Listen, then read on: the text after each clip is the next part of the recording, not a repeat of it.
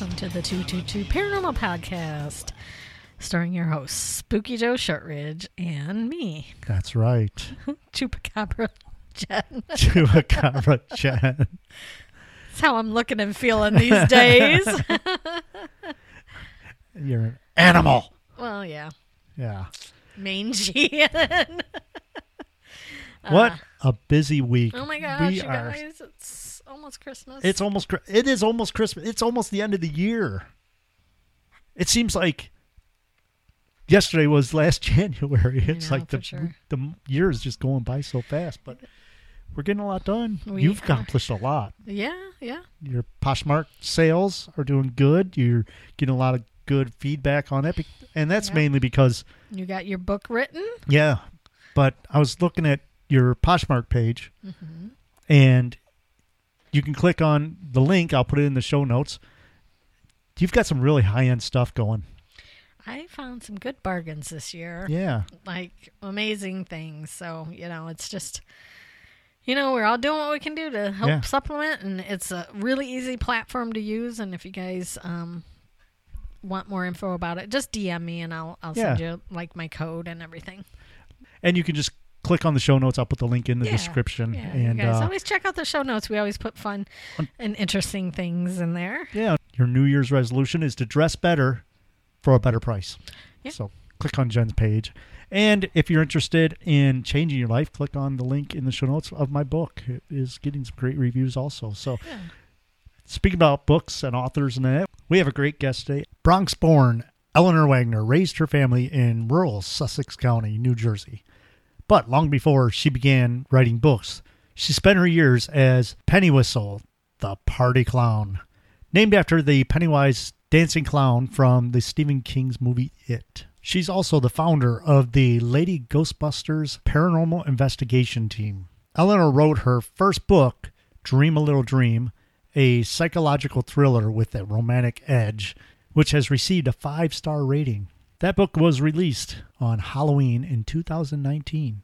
Sussex County Hauntings and Other Strange Phenomena is her first non-fiction novel, which inspired her to start her paranormal team. Sussex County Hauntings and Other Strange Phenomena Part 2 was released in 2020, and Part 3 was released in 2022.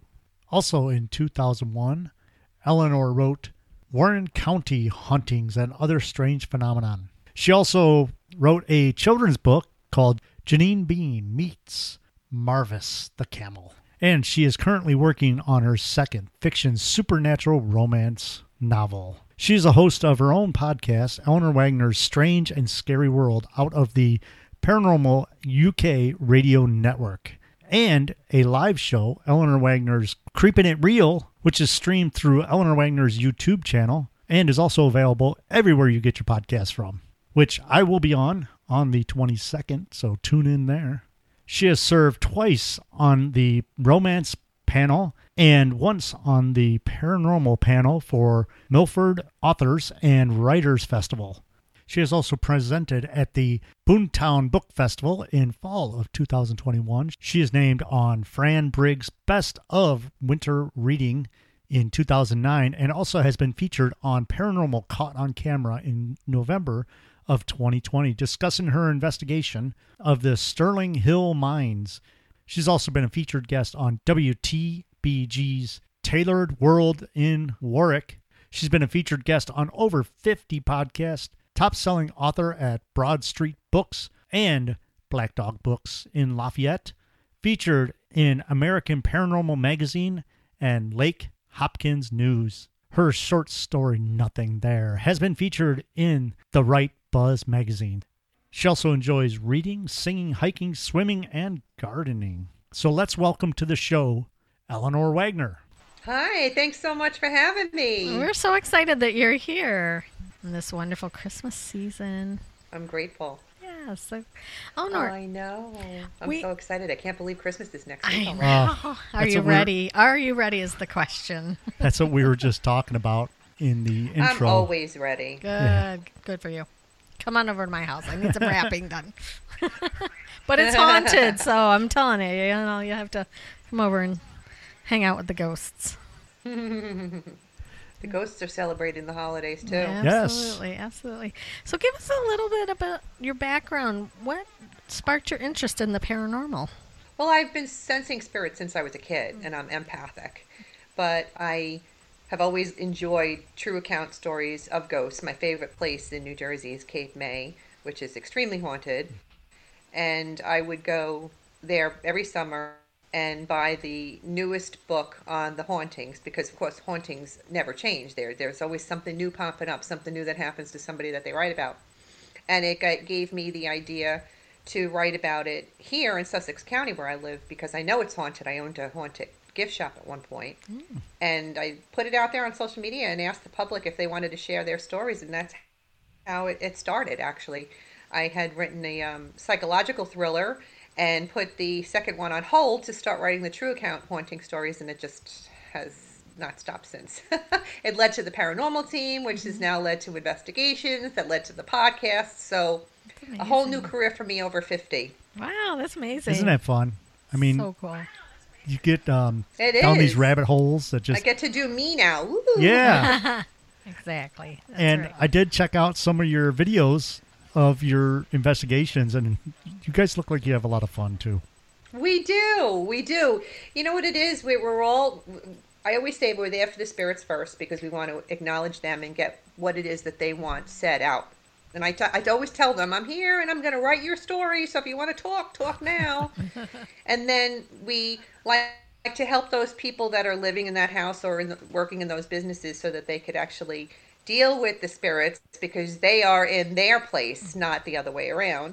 If we can't get them to move on, we want them to be able to function, right, together. And then thirdly is us as a team, and when we work with other groups, getting that positive vibe going and helping each other out and just enjoying each other's company. It makes for a really great time. And it's so much better than just going in and trying to get them to do different things like light up lights or whatever. You actually get down to their level and talk to them as, like I always say, you talk to ghosts as if they're in front of you, because they are. They were. Right, they were people at one time. So a lot of people are just like, oh, it's a ghost. It's like this foreign entity. But it's not. It's just people that have passed away that haven't moved on. And what I remind people is we're living in their space. So if you could have a haunted house, it's because they're there still. And the way I like to describe it is kind of like, I'm a city girl that moved into the country. And I moved into the country, and I live here with fox and deer and bear and all of this wildlife. I need to conform to them because I'm in their space. I need to make sure that they can live comfortably while I'm here. And it's the same thing with ghosts. They're there. You want to be able to acknowledge them and live comfortably if they won't move on. Yeah. Sure. I mean, like the spirits at my house, I think some of them were there. Some of them found this place where other spirits were, and I think some are, family members or friends. So, I always say, it's fine, you can stay, just don't scare me and don't move my keys, right? Like, that's all I care about. You can be here all you want. Just clean the house while you're gone, right? I'm gone. But, so going back to your haunted gift shop, did you know that it was haunted before you purchased it or ran it? No, I didn't. In fact, we had a tenant that had lived in the apartment. It was a 3-level. There was a store shop on the bottom floor. There was an apartment in the middle level and an apartment that they were renovating on the 3rd floor. And there was a couple that lived on the middle level. And she would come down and have a cup of joe and sit there and chit-chat. And we had been working in the shop, and during inventory spotted this spirit, and we're dealing with that because there's like, my partner at the time, she didn't believe in that sort of thing. So she would see it, but she would try to unsee it and deny that it was there. So this woman from upstairs one day came down, and we were having our cup of joe, and she said, listen, there's something I've been meaning to talk to you about. And that's how we discovered that she was seeing the same little old guy that I was seeing and my partner was seeing and her husband was seeing. So we didn't know at first. And I do believe it was probably the original proprietor of the home, of this building.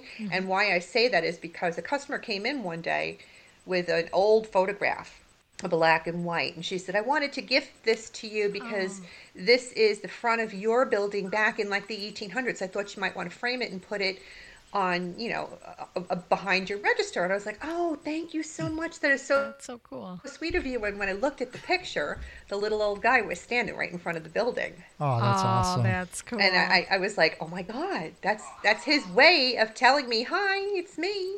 So I never actually got to find out his name or who he was, but I'm sure that he was the one that sent that picture to me so that I could see that it was him. And then, of course, when I showed the woman upstairs, she's like, yeah, that's him. And when I ended up going to write that chapter of the book, and when I was putting it out on social media, and I said, does anybody have any ghost stories they want to share about this location? People came out of the woodwork, and there was another family that was having hauntings in the building with the little old guy. So, and the funny part about that building is it's a two-sided building. So the side that we were in is as I described it. The other side is a duplicate of it. Has a whole totally different array of ghosts on that other side of the building, and they don't mix between the buildings. Wow, that's the first time I've heard of that. That was kind of cool. Yeah, that's awesome.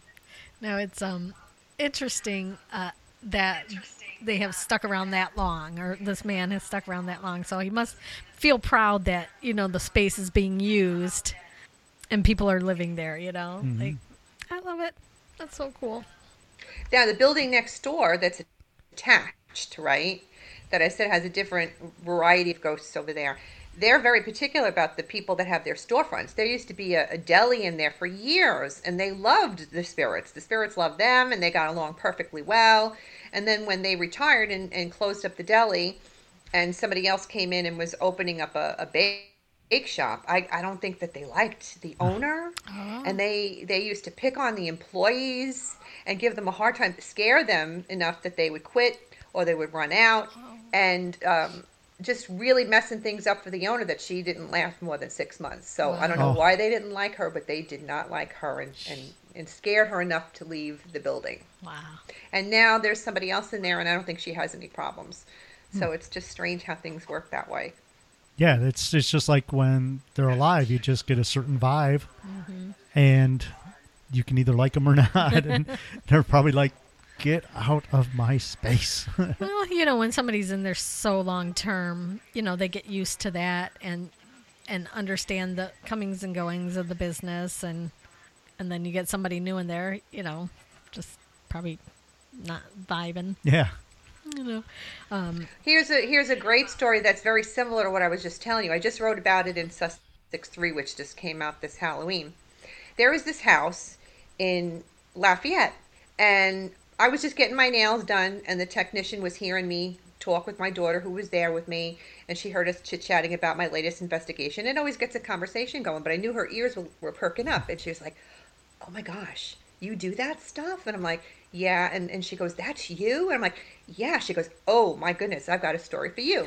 And so she proceeds to tell me about this home in Lafayette that she and her boyfriend had rented that had a really negative effect on them. I mean, they had a really great relationship before they moved into this place, and they became depressed, and they fought a lot, and weird things were happening. And she said she hated the place. She couldn't wait to get out of there, and they didn't last more than 3 months. Told the woman that owned the landlord, you do know this is haunted, and the woman says, please don't tell anybody else. We don't want them to know. Apparently, the new owner that bought it didn't want to disclose that it was haunted, and they were probably having issues in the house themselves, that they actually moved out of the house into a camper on the property and rented out the house to people. Wow. So this young girl and her boyfriend left, and when they left, their relationship picked up right where it left off before they moved in, and everything's copacetic, and they're happy as anything. So I'm like, oh, that's a great story. So I said, well, let me see if I can get anybody else to tell me any other stories about that location. So I put it on, and this guy reaches out to me, and he's like, oh my God, my girlfriend and I moved in there. And he tells me the story verbatim that the manicurist told me. And I'm thinking, maybe this is her boyfriend. Find out. It's a totally different couple that has a replicated story. And it added 2 children into the mix, and they were all affected by this spirit in this house. So I go, oh, there's got to be something into this. So I find out, I go into research, and I find out that this woman in the 1800s who lived in the house, fairly young. She had probably like 30 years old, around there.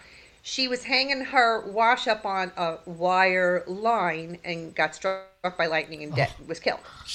And so she's one of the spirits. She's the main spirit in this house. There are others, but she's the main spirit. And I'm thinking, okay, well, what's going on? Like, why is she freaking out? What happened to the people that were in there before that? Turns out, I find out there was a family that lived in that house for 30 years. And they had the greatest experience with this woman spirit. They loved her. She was a part of their lives. And I'm thinking, okay, so they end up selling the home to this couple who doesn't want to believe in spirit and negates the spirits and doesn't acknowledge the spirit. And so the spirit's getting angry because rather than having that family atmosphere in this home, this couple runs up and it keeps on renting it to couples who end up having terrible experiences with the spirits in the house. And apparently now another couple bought the house from them, and it's family oriented again, and I don't think they have any problems. But the funny thing is that original family that I was telling you about that lived there for 30 years that had a great experience with the spirit, when they finally did tell the spirit that they were selling the house and that they were retiring and downsizing, she was pissed that they left. Because the last night that they were in the house, she shook their bed uncontrollably. And that they said that was the first and only time that she had ever done it. She was angry that they were leaving her, which is kind of sad. I was going to say that. That breaks my heart. That happened that way. But it kind of explains why she was angry, and then to be not acknowledged by the new people that came in, and then to give all the couples thereafter a hard time. And apparently that went on consistently with all the people that moved in after. They kept on having issues until this young family bought it that owns it now and lives there happily ever after. What's interesting is that she didn't follow that family to where they were going. So I wonder if she's I don't stuck know there. if she had an attachment to the home. Like, the little old farmhouse, really cute. Maybe it was something that she really loved. Maybe her husband was still there, because they did say the kids that had lived there in those 30 years said that they had seen a man in overalls, like a farmer kind of guy. Yeah, and so I don't know. Maybe she didn't want to leave. Maybe he didn't want to leave. I don't know, but yeah, and I thought about too is when you said that you moved into a mobile home or camper on the property. They were still on the property, but yet the spirit didn't follow them that far, so it's in the house. Yeah, I mean, she's intelligent enough to know who's there and interact with them, and to be able to physically move things, but yet there didn't or couldn't leave to go be with the people that they were happy with for so long. Yeah. It's interesting. Yeah. What other... But now by that time when the couple moved out, their kids were full grown, and they moved out of the house, and it was just the husband and the wife that were retiring, and the house was too big for them, so they were selling it so that they could go into their retirement home. So I don't know if it was just that whole family, because at this point this woman that had lived there, she was like a young bride and never had any children, so maybe it was the whole family aspect of having the children grow up in the house. I don't know.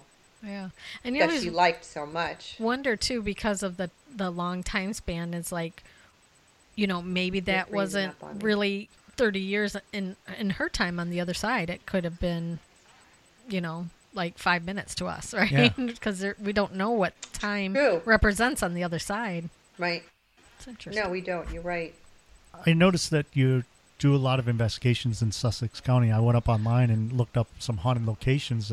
What other locations have you investigated there? Because it looks like very interesting locations around that area. It really is, but just as well as I do that every place is haunted. You could just go looking and you're going to find something. Yeah. And there are popular haunts in the area that aren't just well known for being haunted, but there are private houses and businesses that are haunted that people have just been coming out and saying, I got something going on in my house, can you come? And the more popular ones, like in Ogdensburg, there's the Sterling Hill Mining Museum, very haunted, loved the experience there. I do know that the Monroe Museum is haunted, but we meant to go in there before COVID hit, and then everything shut down, so we never got in there, and I'm trying to get back in there. But there's local bars, the Early American Tavern, which used to be Decker Townhouse back in the day, and the Sussex Inn for many years, very haunted. This last book I ended up writing about the Sussex Art Factory and the Get Juiced building. People would have never thought that they were haunted, but they are. Mm-hmm. And it's haunted by an artist, a well-known artist who lived in the area. So you could just find it anywhere. All of Main Street in Sussex is haunted. And it's amazing how even the antique shops there sage regularly because they know that they're bringing stuff in with the antiques that they bring into the store. But they're already old buildings, so there's a lot of history there to begin with. Yeah, so it is. It's very active in this area. And we have a whole bunch of little towns that run through it. And I was amazed by the response that I got from the public about different stories that they wanted to share. And I thought Sussex County Hauntings was going to be just one book. But now I just finished book 3 and published it this past October. I did take a reprieve and do Warren County Hauntings because I started accumulating folders, right? I put it out on social media just about Sussex County, but then somebody came and said, oh, I have this great story about Warren County. Oh, I have this great story about Morris County, Passaic County, Pike County. And before I knew it, I had all these folders that I was developing that I said would eventually end up being books if I got enough stories for them. And the Warren County one, I just had to stop and write it because I had such great stories about infamous murders and I was intrigued because the ghosts were haunting the area. And I thought, well, if I talk about these stories and tell the public this is what happened and then tell about the hauntings, and if my paranormal team gets over there and does an investigation, I can tell them what we discovered. It just made more for a better story. Yeah. So, yeah. Tell us a little bit about some of those stories. Like, what type of hauntings are going on? In Warren County specifically? Yeah. Mm-hmm. Okay, in Warren County, there's the story of Tilly Smith. She was a young girl who was raped on the campus of the university. She was a worker there and had gone out for a night of theater and fun with friends. And when she was coming back, trying to get back to the building before curfew, she was attacked and raped and murdered. Mm. And I mean, when I first read the story, there was a man that was convicted. He was supposed to be hanged for her murder, and then he was eventually released. When I did my homework and I read up on it, researched, I realized I didn't believe that he was the actual murderer, and nobody really did. You know, back then they had this media uproar, and they were so strong and firm in getting somebody convicted, and just this attention caused them to blame somebody who was just an easy target. And that's probably why he wasn't actually hanged and he was actually released, because they realized that there was media involvement that caused him to be convicted. And I believe it was really her boyfriend and one of his buddies. Mm-hmm. She broke up with him, and I believe that's what happened. But there was another case called the Changewater Murders, which is very similar. I'm confident that the two men that were convicted and hung for those murders were innocent, and they were wrongfully accused. And I've spoken to people on both sides of the families, the murder victims and the convicted, and they all agree that the men were innocent and they were convicted. But back then, your spouse could not be your witness, your defense. This man was home with his wife, taking care of an ailing child, and they would not allow her to say, my husband was home with me all night. And they convicted him and hung him. Yeah. Really, really sad. And up until the moment they were hung, both men said, we are innocent.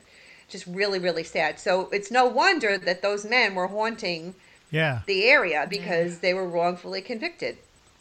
And I actually believe, and so does everybody else that I talked to, that it was one of the brother-in-laws who was a real creep, who was actually the murderer. So, but just everything just pointed to him. I just can't understand why they didn't do it right. But this religious man who opened up his mouth and got the people all crazed and put his firm hand down and said, we got to find somebody. And that happened, that they just ended up taking these two guys and went with it. It was just really sad. So that's another one of the stories. And then I didn't even know about the Rockport train wreck, which was a locomotive derailment back in 1925. Somebody had turned me onto the story and said, I don't know, did you ever hear about it? I was like, no, I didn't. And when I went into doing research about it, I found out that there was a young man in college several years back who decided to put a monument up in the area. It was all messed up and overgrown, and he was like, that is so sad. All these people died here. We should acknowledge their memories. And so he this was like a project and a thesis he was working on. He had his family come and they cleared this whole area out, and they put a beautiful monument up there. And I said, I'm bringing my team down there because I'm sure there's going to be a lot of activity, because this train derailed in a storm and the people were like burned to death in this locomotive. It was horrible. And sure enough, there was a lot of activity at that place, and it turned out to be a really great story. So I had these really interesting stories to share with the public, along with ordinary people like yourselves telling me about their haunted houses or their haunted shops. And I said, oh, this is an edition I really have to write about. And so that's why I ended up stopping to write the Warren County one, because it was so interesting. And I just dove into it. I just love that kind of stuff. And then I added the other strange phenomena chapters when I was writing the first book, because people were coming out of the woodwork with Bigfoot stories and UFO stories, and they were so good. I'm like, how am I going to get them into a ghost story account book? So I just put other strange phenomena, and I'm really glad that I did, because it allowed me to do so many other different things with those chapters. Like I was writing about when people are with their loved ones at their time of death. Those are really poignant stories. Or when people get visits from their deceased loved ones, great stories. And near-death experiences, oh my gosh, that was amazing. And then reincarnation was the one I just did in the last book. And people have really loved those stories about getting visits from deceased loved ones, or when they're with them at their time of death. So I just continue to write those accounts because they're very uplifting and faith-oriented for people who are looking for that closure, that their family members are really not gone, that they're always with us here in one way, shape, or form. So that's been fun too, being able to just pick the new chapters and what I'm going to do at the end with those. And it's nice because a lot of people, when they think about the paranormal, all they think about is the negative, like demons and stuff like that.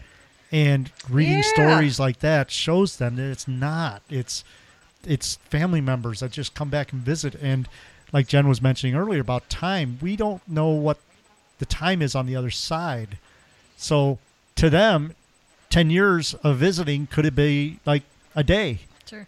And, you know, and it shows people that the paranormal is not a scary thing.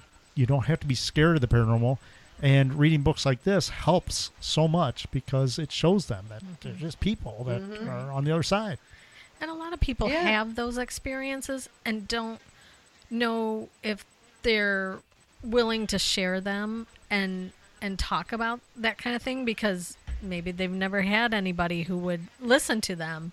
You know, as we do our podcast and you do your podcast and you write books, you know, it really opens up people to be able to share their experiences that maybe they've never told anybody before.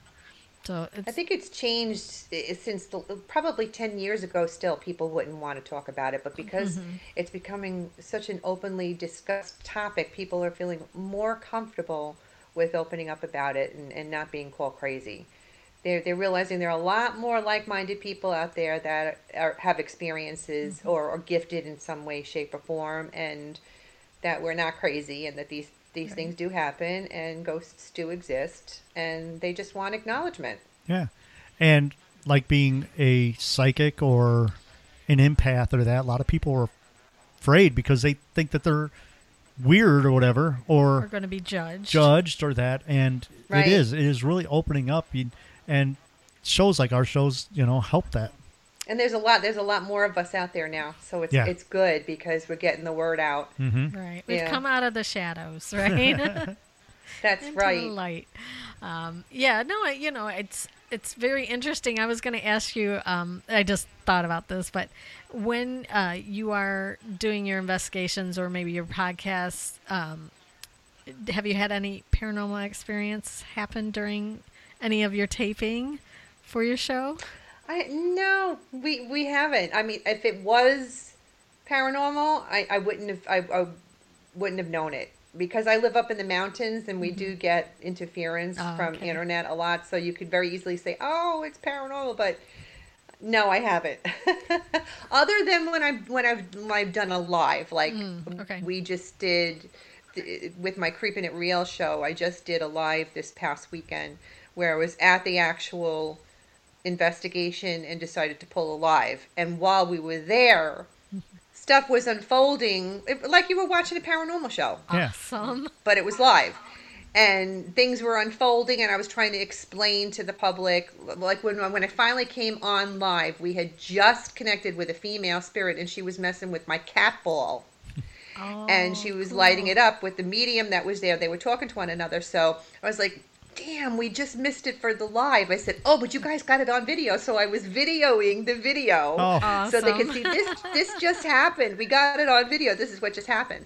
And then at one point, the medium got a discussion from a man came through, and she didn't there was a hall of photographs that she didn't know was there. She was in the barroom area, and she was having conversations with spirits, and because it was at an Elks Lodge.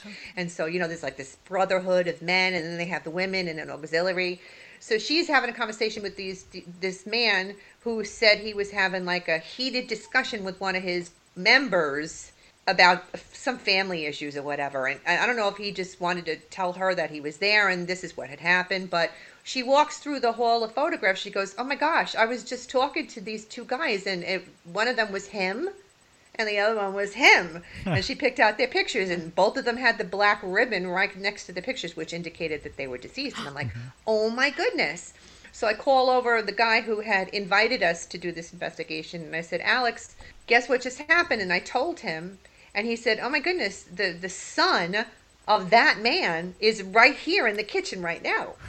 So I'm like, oh my gosh, let's go tell him that his dad was just here having a time of it in the bar with one of his brothers in the Elks. So it was kind of cool that this was unfolding while I was live. And so that kind of thing happens if I do a live. If something happens and we happen to be present when it happens. Because with paranormal, there's no knowing. I mean, you can go to an investigation and you can be there for 6 hours and nothing will happen.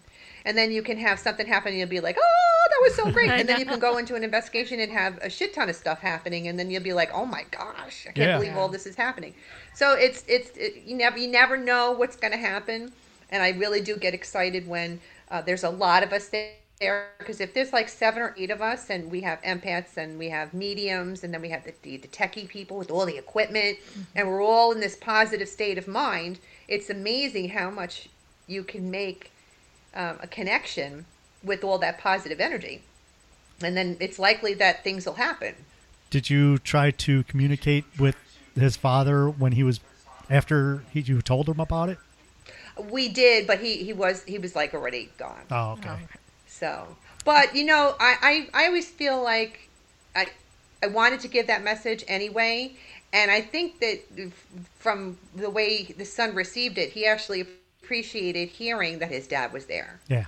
It was just like affirmation, so to speak. Oh my gosh, my dad was here? That's kind of cool. Yeah. Sort of.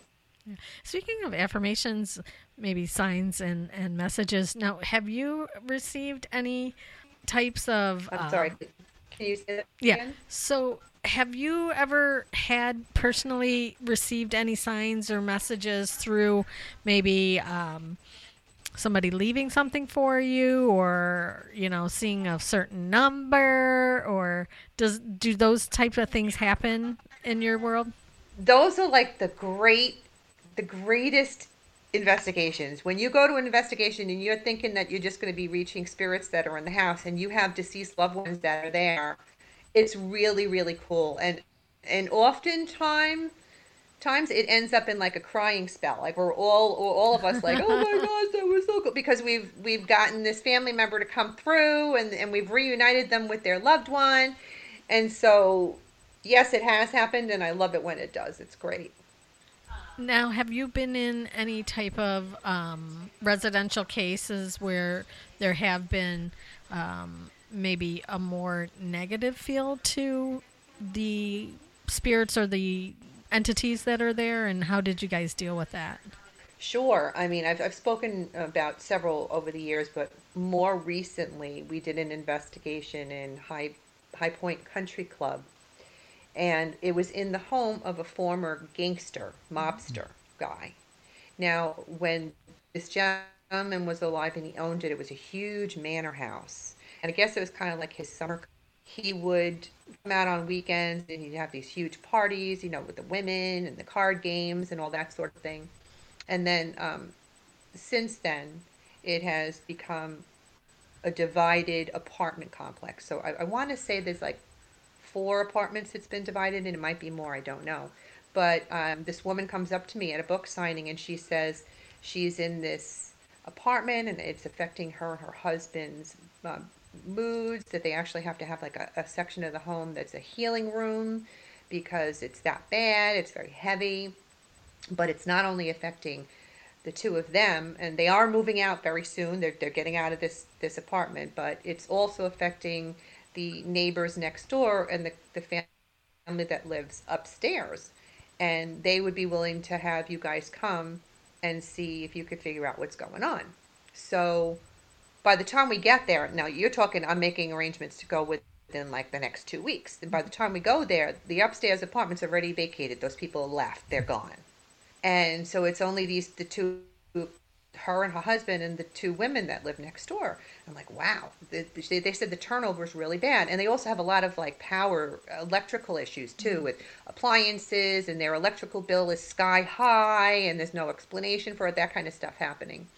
And so we get in, and obviously when you have mediums there, and they can see the spirit. So it's really cool when you're walking with them and they say, I see this little old guy hunched over in the corner. So we kind of thought that he was the mobster guy, and we were trying to figure out if he was ailing and if he had like hospice or something in the bedroom, because the bedroom was very active. But after we were there for several hours, a lot of shit went down with the mobsters. I'm sure there were bodies in the lake. From what we were getting from this investigation, it was like, a lot of stuff going on, but I'm sure that there were a lot of like unwanted pregnancies and aborted babies, and this was what we were visualizing happening in the master bedroom upstairs. I guess with the mobster, he must have had I don't know if she was his wife or his girlfriend or his affair or whatever, and she had an unwanted pregnancy, and I think something went wrong. So there was a lot of this negative stuff going on, and you have that negative aspect to begin with, right? This mobster and not having a good track record in life in this building and all the stuff that went on while he was there. But then we find out the 2 women that live next door, they're paranormal enthusiasts, and they go on investigations on their own. And people who are not really familiar with it and don't know what they're doing can get in trouble. Mm-hmm. So this one woman, she likes to go to places and take home trophies. Oh. So she was bringing shit into her house. Yeah. So the one thing that she did, she went to Leavenworth, which is like an asylum, and she brought stuff home from there. So now you got the asylum stuff and you got the mobster stuff, and those two do not mix.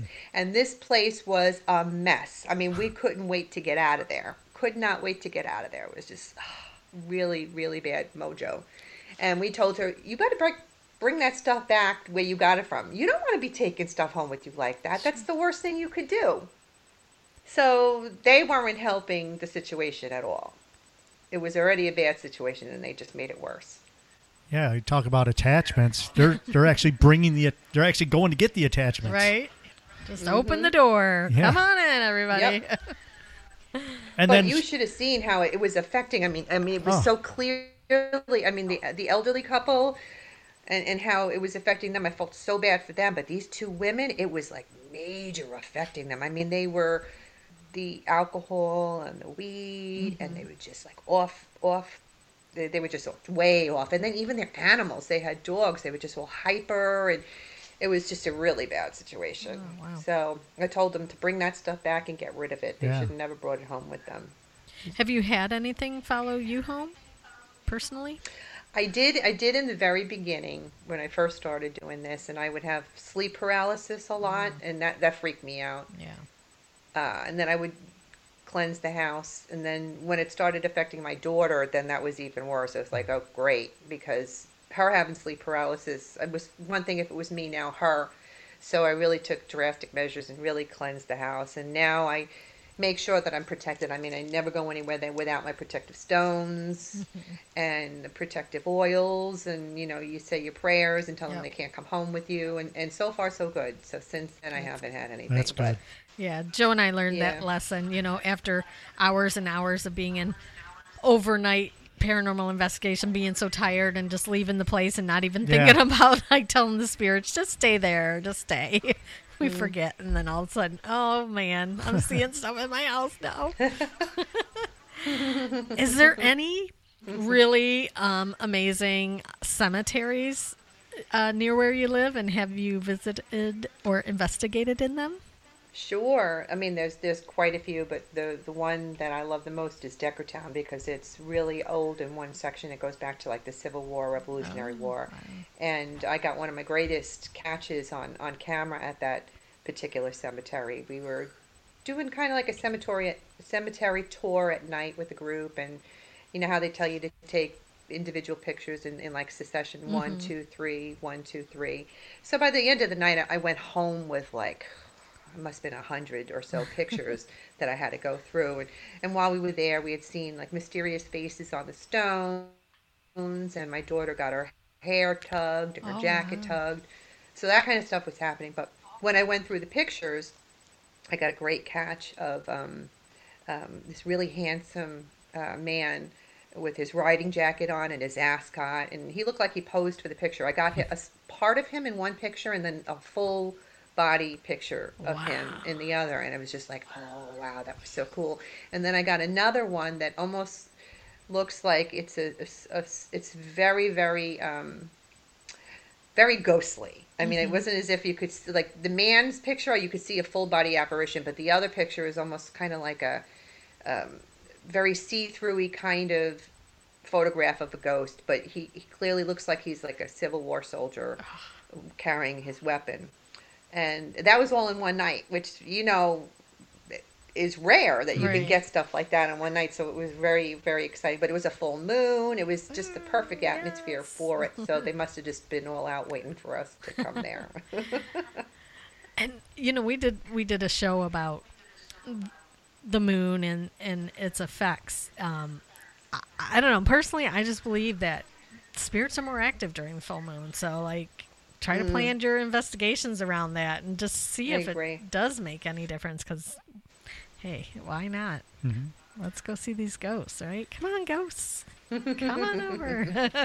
And the fact that you're in the cemetery, a lot of people will say, well, why would the cemeteries be haunted? They're not, they didn't pass away there. But that's where you remember people at. Yeah.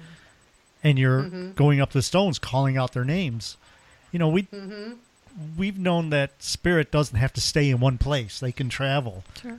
And when somebody calls out their name and remembers them, it's a perfect chance for them to come back and say, hey, I'm still here. I'm still here. Yeah. Yeah, for sure. Because they know you're calling to them, that they're trying to respond to you. Mm-hmm. I always think it's interesting too when you do have like a Civil War ghost. They're so curious because they don't know what your modern equipment is, or sometimes our vernacular or our sayings or whatever. I almost feel like they have this curiosity about them, like they want to come and see, okay, like, who is this lady walking here in pants? Like maybe they never saw a woman wearing pants, only ball gowns. Yeah, I try to be mindful of that when going into an investigation, to remember that you don't know who it is that you're dealing with, and to let them know that if you don't know what this is, I want to explain it to you, how you can use it. And for the exact reason that you just said, they may not even have a clue. They have no idea. And you're the only way that they are to finding out, and maybe even getting some answers or some communication going. Yeah. We try to use some older fashioned type techniques too, things that they would understand. Maybe bringing a token of like tobacco or a candle versus a flashlight. Depending on the location. Don't burn down your paranormal investigations with candles, people. But I like to use the dowsing rods too. Yes. If you're familiar with them. And because I'm an empath and I'm not able to communicate as if a medium were to, the dowsing rod is a great technique for me to just get those yes and no answers. I use a pendulum too. We pretty much like to use old school Yep. stuff because it's just as effective. You know what I mean? Like the cat toy is a very inexpensive tool to use, and that's not like old school, but that's something that I find is very effective too. So Yeah, we use dowsing rods at all our investigations, and I use them to find grave sites. I actually go out and clean off grave sites. I've used them to find grave sites, stuff like that. But, you know, I think about, like, thinking of a Civil War spirit. You know, he's out in the field fighting, and then the next second, because you never know how fast they pass away or that, you know, he could have passed away instantly. And next thing he knows, there's someone saying, here, light these lights up. And he's like, you know, what's going on? You know, and one of the things I always say, too, is this is not magic. This is just something that we made, and this is how we communicate in our time. Yeah, because we don't know what it's like on the other side. Have you ever encountered any animal spirits? I did. We did an investigation in the home of Lotta Crabtree. She was a famous actress way back when, and she owned a summer cottage. Her idea of a summer cottage was this mansion. But she owned a summer cottage on Lake Hopatcong back in the day, and the family who was living there recently had invited us in to do an investigation. And when we were there, one of the mediums picked up on their deceased golden retriever. Aww. And she was even able to describe the dog's personality. And how every dog has a certain personality, they do things a certain way. And the way she described it to them, they're like, oh my gosh, that's our dog. And they were so excited that the dog was coming around. So, yeah, every once in a while you'll get somebody's family pet. We've had a horse. A farmer's horse. Oh, wow. So, that they were really excited about. So that kind of stuff, especially where I live, where it's farmland, we we do get animals. That's interesting. And what about spirits of children? Have you ever encountered any child spirits? Sure. In Burnbrae Mansion, there is the spirit of a little girl named Ellie, and my name is Ellie. I'm Eleanor, but I've gone by Ellie growing up. And when I went in, the first thing I did was say, hi, Ellie, my name is Ellie, too. And so in that very first investigation, I connected with her. And my daughter and I sang Ring Around the Rosie to her because she was 5 years old when she passed away. Okay. So we had a really great connection, and she wanted to communicate with me, I guess, because of that interaction. And the second time I went back, I did the same thing and said, hi, Ellie, I'm back again. And she actually came down the stairs and was peeking at the bottom of the stairs looking at, because I was giving a presentation that night because I had organized a whole tour of people to come, and she was peeking down at the stairs at us and looking. So that was kind of cool. That's so cool. And in that actual that investigation too, I was staying in the master suite with two other women, and one of the women's name was Margaret, and the head of the household who lived there, the spirit, her name was Margaret, which is kind of cool. So Margaret came in the room that night, which was really neat. But I got woken up by a ghost cat. I'm laying there and I feel this cat jump on me, and I actually thought it was the homeowner's cat. And I get up out of bed to try and go, come here, kitty, kitty, kitty, looking for this cat. And I turn around and the door's closed, and I'm going, oh shit, it was a ghost cat. So I was really excited about that. And I mentioned it to the homeowner. She goes, oh, so you got a taste of the cat. People, get bothered by the cat all the time. I was just like, okay, I was excited that it was me. So I love that you made that connection with the child. Because it was great. In fact, we were there that very first investigation. We were there with another paranormal team that was holding the event, and so they had the cameras going, and they had audio with us in our rooms the whole night, so you could hear if we were snoring and all that kind of stuff, along with the activity that might have been going on. But they had the black room too, where they had the cameras going, and they called you in pairs. And there was a couple in there before my daughter and I. We were waiting for our turn, and they stopped, and they came out, and they said, she wants Ellie to come into the room. Oh, so cool. that was me.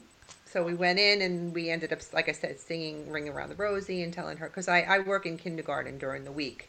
So I worked with children that young for years. And so I told her that. So it was a great connection. And when they played the audio back afterwards, because I guess they didn't have the techniques now where you can just listen to it right away. They had to go through the footage afterwards. They ended up having in that session in that when we were in the black room, her say, "My name is Ellie," which was kind of cool. That was the awesome. EVP they got. Yeah, so I love it though. it was sweet. I love the connection like that because there's so many people that call themselves paranormal investigators or whatever, and will go in and they'll say all this stuff, but they'll talk to them.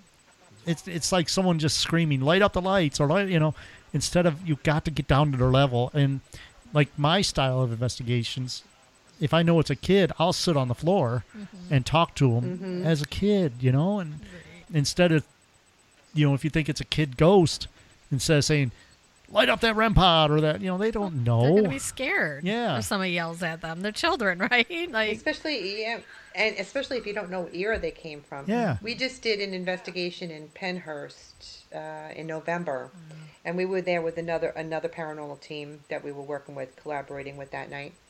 And the one woman, she works with young children too, but she works with them on the psychological basis, like she's a psychologist. And she's gone back there several times, and she's always connected with the children's spirits from Pennhurst, and actually been able to help a lot of them move into the light, which was so exciting to hear. And when we were there this night, there was another little boy that she connected with, that she was trying to reconnect with from her prior visit, and she found him and she reconnected with him. And he told her his whole story, how he was bullied, and that it was a bully that injured him, causing his death, and that they were still there. The bullies were still there with him, which was horrible to hear, that this little boy was there with his bully. And we were protecting him from the bullies and saying, "They can't hurt you. Do you see that light? Walk to the light." So we got him to ignore the bullies who were trying to keep him from talking to us, and we got him to move into the light, which was just a really exciting experience to be a part of. Makes you feel good. Yeah. But before we let you go, we want to hear about your latest book, is the Sussex County Hauntings and Other Strange Phenomenon. Can you tell us one standout story from that book that's going to make our listener just get on Amazon right now? Buy it. Buy all three of the series. You have to buy them all. There's this old Tudor house in Hamburg. I was trying to write this story since book one, and I got the account from the employee that worked for the lawyer there, but I really wanted to get the lawyer to tell me the story. And she finally connected with me when I was writing this book and told me exactly what happened. And it was a mean spirit. I mean, knocking her worker down the stairs, messing with her cat and her dog, moving stuff. And it finally got to the point where she finally said, "The house is yours. It's yours. I'm leaving." And she just dropped everything and left. Crazy story. Yeah. But to hear it straight from her was kind of cool, because when you hear it second hand, to hear it from her, it did happen, and I had to get out of that house. I couldn't. It was her house / office, and she just had to get out. She gave it to the spirit. She said, "It's yours. I'm wiping my hands clean." It's the emotion of the story too, and like I said, if you hear it secondhand, the emotion's not there. Right. But yeah. True. But if you like reincarnation stories, the reincarnation stories are really, really wonderful. They're coming from people who are adults who found out who they were in a previous life. But there's a story in there about a 5-year-old boy who was telling his mom that she's not his first mom. He had a mom before, and explaining in perfect detail what happened to him when he passed away. And the little boy is very sensitive to spirit too, whereas the mom and the grandpa are as well. So it runs in the family, and they nurture it and they grow it, which is such a big deal. If you are gifted, that you have that nurturing as you're growing, because it helps you to grow your gifts. When it's stifled, you don't know it and you can't grow it as quickly. So this little boy is gifted in that respect, but he also is reincarnated, and his story is really sweet and poignant too. It's amazing that kids remember their past lives, and there's so many times where people just push it off as, oh, just imaginary friend, but it's not. They're experiencing things, and then, like you said, they get stifled down, and they kind of forget about it, and then they don't ever talk about it, and it's sad, you know. From my research, children can hold those memories up until they're like 6. Yeah. But if they're nurtured, if they're grown, if they're discussed, they can take them into adulthood and find out even more about who they were. It's when they shut it down that they forget. And then they come into this new body and live this new life forgetting who they were before. But what I found from my research, a lot of the traumas that people feel are carried over from previous lives, and a lot of physical birthmarks and beauty marks are supposedly indications of how you died in your previous life. So it's all very, very interesting how it's intertwined and connected. Yeah, and in India, it's well known that they'll actually mark the body before they pass away, so that they can see if that mark is on the body when they're reincarnated. They have a strong belief in reincarnation over there, and when they can reconnect to previous lives, families, they incorporate them into their own lives and their own families, and accept them as their own. It's just incredible. The stories from India are just amazing. Yeah. Just, oh my goodness, I was just blown away. I remember hearing one story about a little boy, mentioned that you're not my mom, or I have another wife, or I have a wife, you're not my mom, and then they're like, they take the kid to this where he says, and he's like, why'd you move this? Why'd you move that? Yeah, and it is crazy. I just read an article about that they have developed scientific proof that psychic abilities are hereditary, which I think is amazing. Oh, okay. Yeah, and I'll find it. If I find it, I'll send it to you. But it was just haven't fascinating. we suspected that all along? Right. Yep. Passed down from generation to generation, or sometimes skipping generations. And interesting enough, too, going from maybe a grandmother to a grandson, or a grandfather to a granddaughter, or, not just the female lineage or the male lineage, which I think is fascinating. I've heard so many times where we all have the abilities, we just haven't figured out how to nurture or bring them out. Very true. Yeah. Very true. Yeah, we all have that instinct in us. You feel the hairs on your back of your neck stand up when somebody's watching you. Yeah, that deja vu, that gut feeling, that I heard that, that little voice in your head. That little voice in your head is that voice. And I try and tell that to people all the time. You got to listen. Right. Because the more you listen, the more you'll see and realize. And how many times have you heard that voice and not listened? And you're like, I should have turned left and I turned right. Exactly. That's my dad whispering in my ear. Slow down. Stop at this light. Don't run that light. It's your spirit guard. It's certainly saved many lives I've heard over the years where they listened to that voice. Yeah. And your spirit guide smacking in the back of the head. Yeah, for sure. Definitely. Well, Eleanor, I really, really appreciate you taking your time out of your day, and you're busy with your podcast and all your books, and let our listeners know once again where they are able to go if they wanted to check out you or your team. Thank you. You can find everything there is about me and my team on authoreleanorwagner.com. The books are available on Amazon, but you can get them right through that link as well. authoreleanorwagner.com. Awesome. Thank you so much. We had a blast. And we could talk for hours, but we only have an hour. So yes, more ghost stories. Hope to have you on again. And sure. I'm looking forward to being on your show on the 22nd. I appreciate that. I can't wait. And hopefully we'll talk some spooky stuff, and I'll mention about the giants and the mounds and all that kind of stuff. Yes, and so if you ever Wonderful. get to Ohio, please come to Ohio and go to Ohio State Reformatory, Mansfield Prison. We will meet you there if you have not been there already. Cool. No, I haven't been. I would love that. Thank you. Oh, you will be in for a treat at that place. But no, really, really appreciate it. And then if you ever are traveling this way, please, get a hold of us and we'll take you to all those scary and spooky haunted spots. Definitely. Thank you. And New Jersey is open to you as well. Yay! Thanks.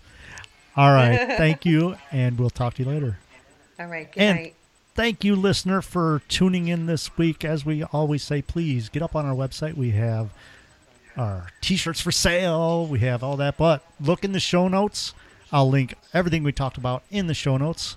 And I'll link up Eleanor's latest book. Once you click on that, you can click on all her books and buy every single one. Because you can't just buy the third one. You have to buy the first and second also. Exactly. All right. Well, thank you for tuning in this week. Let's leave with some 60-second crush. Goodbye, everyone.